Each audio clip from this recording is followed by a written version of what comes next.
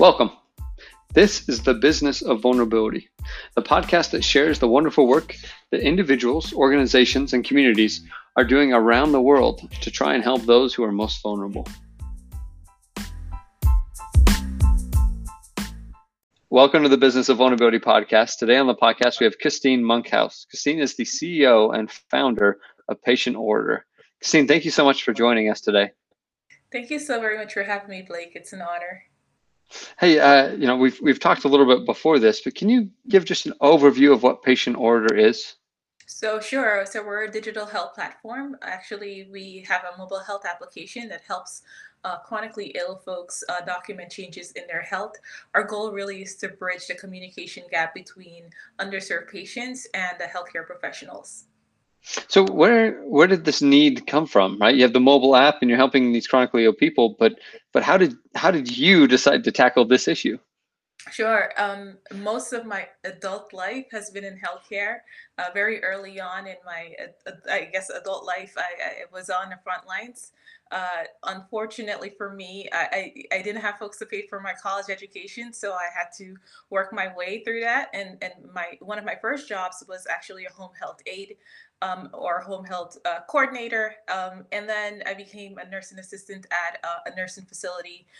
From there, I went on to be a nursing assistant at my local emergency room. And then from there became a care coordinator. So short story, I've had a lot of experience on the front lines, caring for patients, speaking with patients across the New York City area, thousands of patients to be quite clear, across a demographic. So that's across race and income. So it gave me, my experience, so to speak, gave me the opportunity to kind of see people at their most vulnerable and also talk to them and kind of hear who they are at their cores. And one of the things that I've always been curious about is how human we all are. And, I've questioned when I was on the front lines, why is it that we were having high hospital readmission rates among specifically underserved folks, racial and ethnic minorities, um, and people that are poor? And always wanted to do something about it. But as a aide or a nurse's aide, I didn't feel as though I would have the power to create any change. Because at the time, while I was at aide, I had a bachelor's degree and really wanted to pursue, I guess, a different position in every organization that I've ever been a part of. But I guess there were limitations or glass ceilings that prohibited that growth from happening. And being at that position where I was just the aide, the concerns that I brought forward were not valued, they were not thought about, and they were really little things like, for example, questioning the safety of patients, wanting patients to have more safety in the hospital setting, et cetera, et cetera. So I really, this need that I've identified comes from speaking with patients, comes from really empathizing with the human experience, especially with those who were at their most vulnerable, and working with lower income communities, helping to bridge some of those resource gaps that they've had. And it really seeing how difficult it was for someone who was supposed to be there to help them, who is educated, who face so many different challenges as I was trying to navigate the healthcare system for these folks. Really wanted to make a difference. That's where the work of Patient Orator really originated from. And yeah. That's amazing. Really, I think so often people who are marginalized or vulnerable aren't listened to, and so it's awesome to hear somebody, you're personally listening, but it sounds like you're also attempting to tackle a little of that communication problem with your application. Can you share how the application works in that regard and how it helps with that communication process? Sure. So as a nurse's aide, I'll go back to that story that I just shared. As a nurse's aide, when I was sitting in patients' rooms in the middle of the night, they would tell me stories about themselves that were otherwise missed by the nurse, by the MD, by everyone who was a part of that clinical team. What I was hearing is the social economic connection and political connection to that patient. So what that means is the patient may come into the hospital system with these symptoms, and the nurse and or care team will treat them for those problems. But there was a much bigger story at hand, one that Kistein had the advantage to listen to. And so when I thought about this idea for this application, it really was centered around the entire narrative of that patient. So, and just to be clear, the idea came clearer once I became a patient myself, and kind of faced brick walls with my own patient experience and said, okay, so Mhm. this is how we're going to actually solve for empowering patients' voices. But what the application does is it takes the clinical care preferences and social determinants of health information that is generated by the patient to tell that full story. So a patient may have symptoms, let's say for me, who I live with chronic pain, my chronic pain symptom may be something that I'm experiencing. I want to make sure that every patient has the language to articulate that to their care provider. And so that's what the application does. It helps the patients to document those clinical data points that the healthcare professionals need. It also helps them to identify what their care preferences are, because so oftentimes in a rushed environment, the healthcare provider may not even ask the patient, um, what their care preferences are, or the patient might not even have the time to think about that based on their economic status. They might be Mhm. just thinking of going back out to work. So here we've created this application which really helps the patient in the convenience of their own home, wherever they might be, to document these problems, so that when they're in those settings, that they can say to, or articulate to that clinical team, this is what my problem is, this is how I want to be cared for, and these are some social needs that I need help connecting with.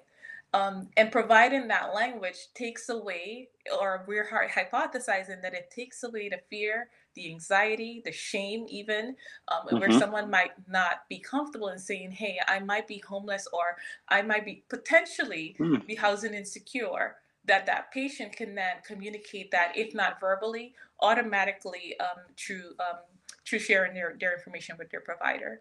How how are patients going to be finding the application, right? So, say I would fall in that group. Will it be recommended to me by a provider? Will it be something that is just shared in the broader reach? Like, how are people going to be, as patients, finding the application?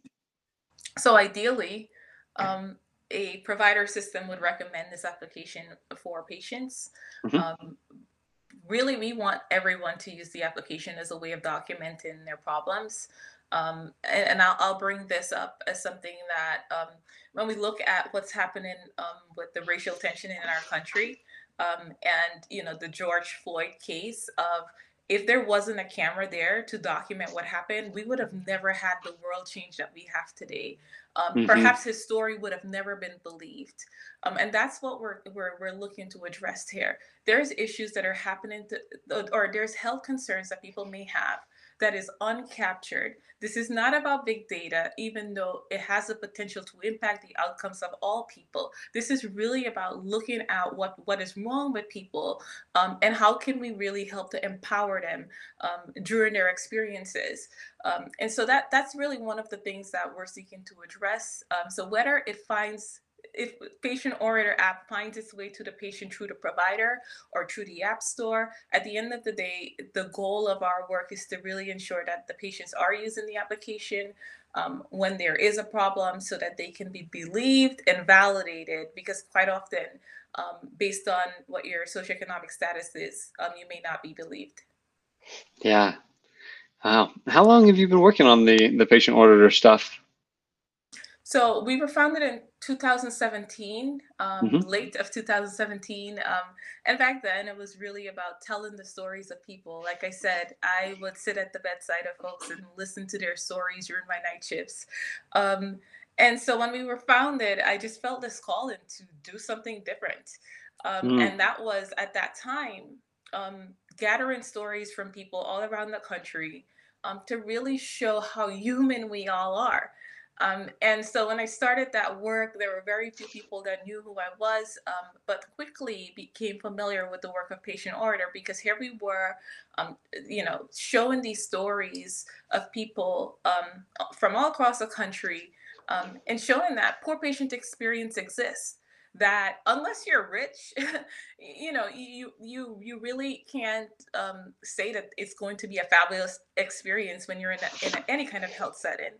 Yeah. And showing that really that healthcare disparity, which back then when I was asking folks about healthcare disparities, it was such a shunned topic. Like we didn't want to talk about the fact that there's racial inequities that exist in this country, and even healthcare disparities.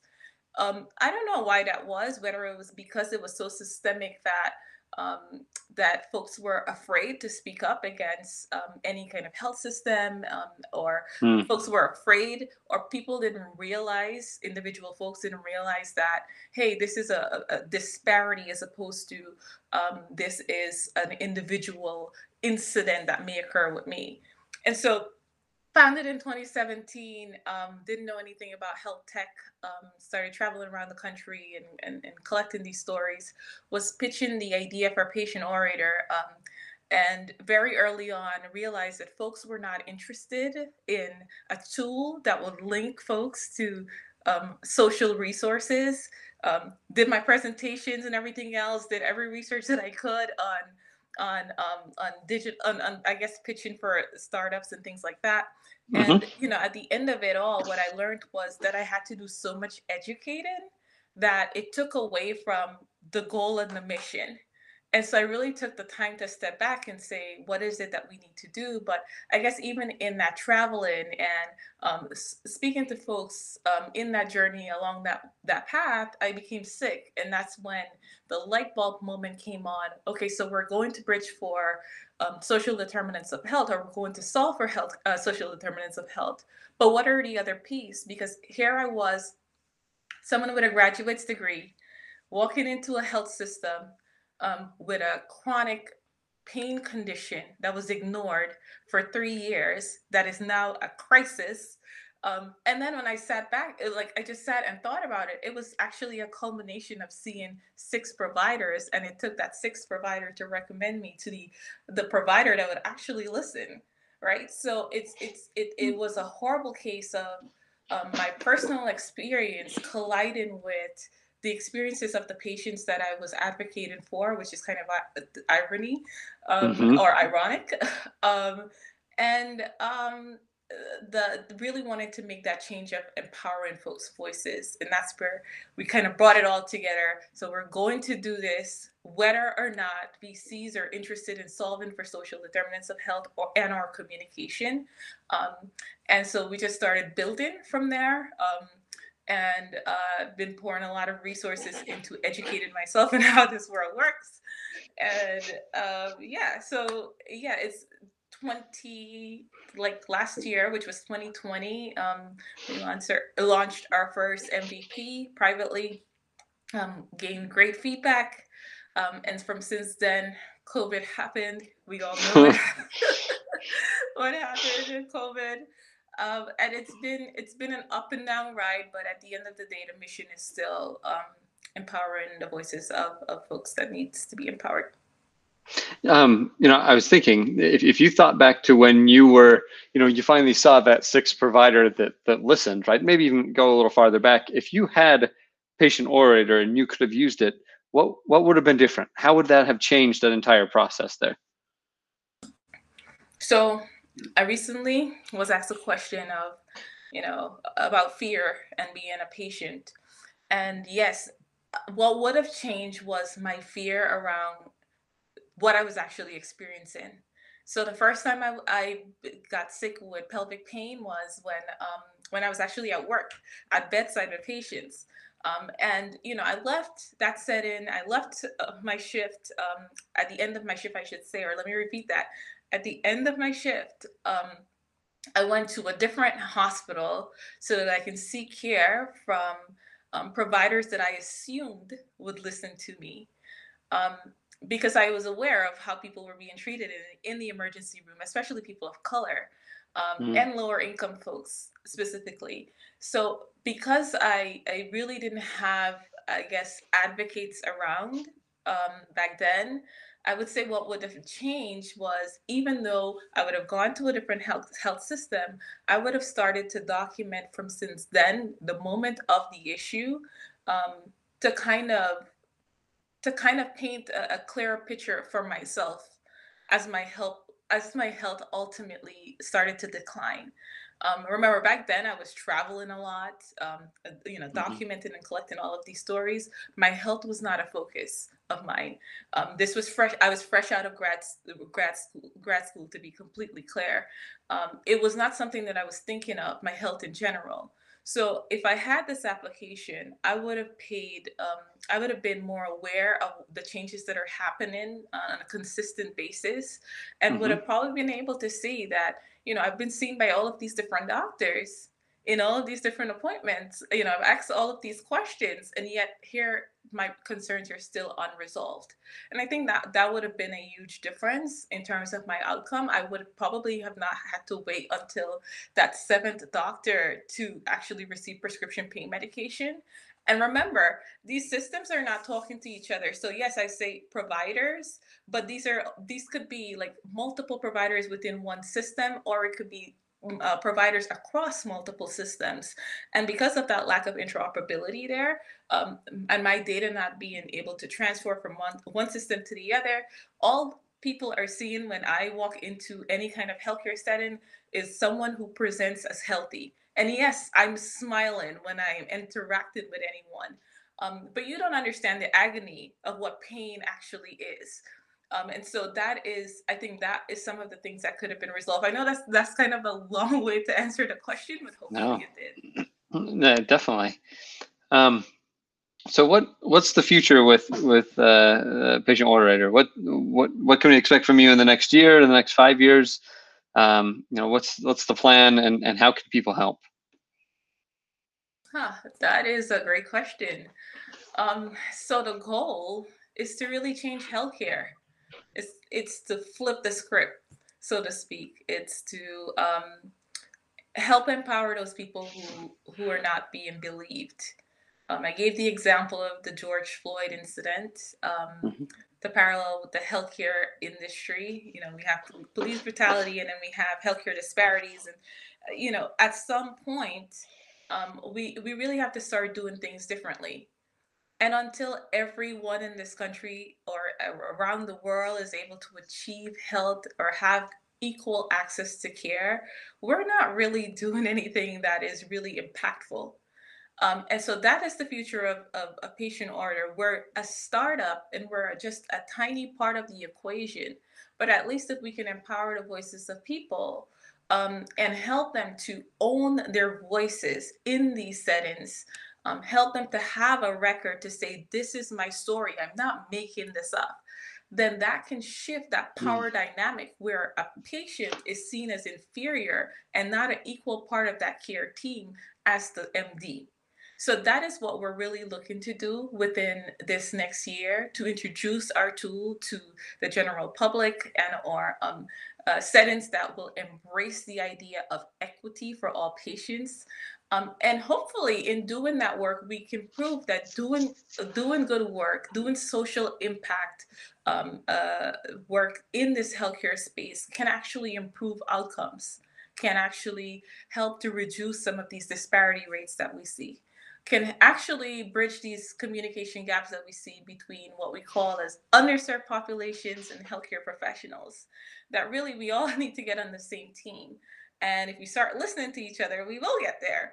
Hmm. So the goal is to really, in addition to all of the business pieces of this, is to create those changes that I just mentioned.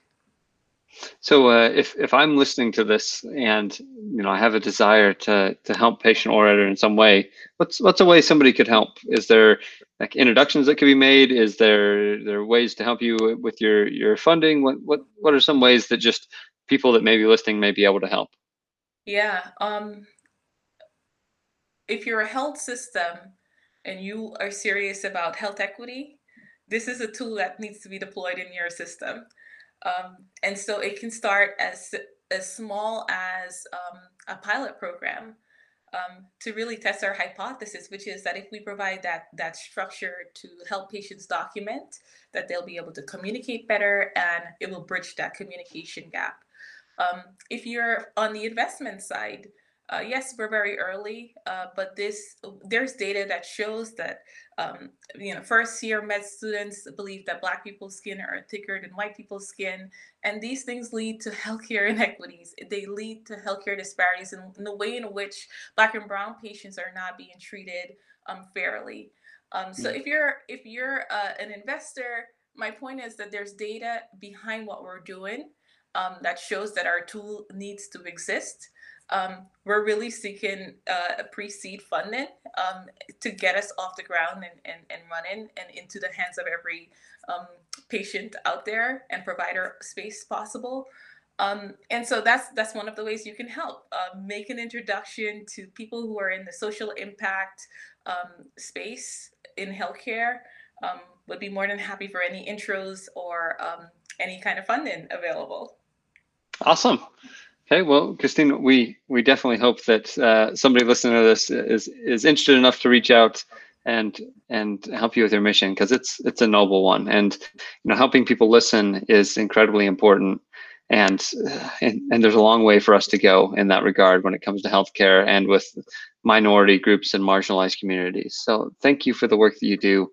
Thank you for coming on the podcast, and thanks for trying to tackle such a monumental issue and doing it with a smile. It's very refreshing. Thank you so much for having me, Blake. I'm honored to have been invited, and thank you for the platform.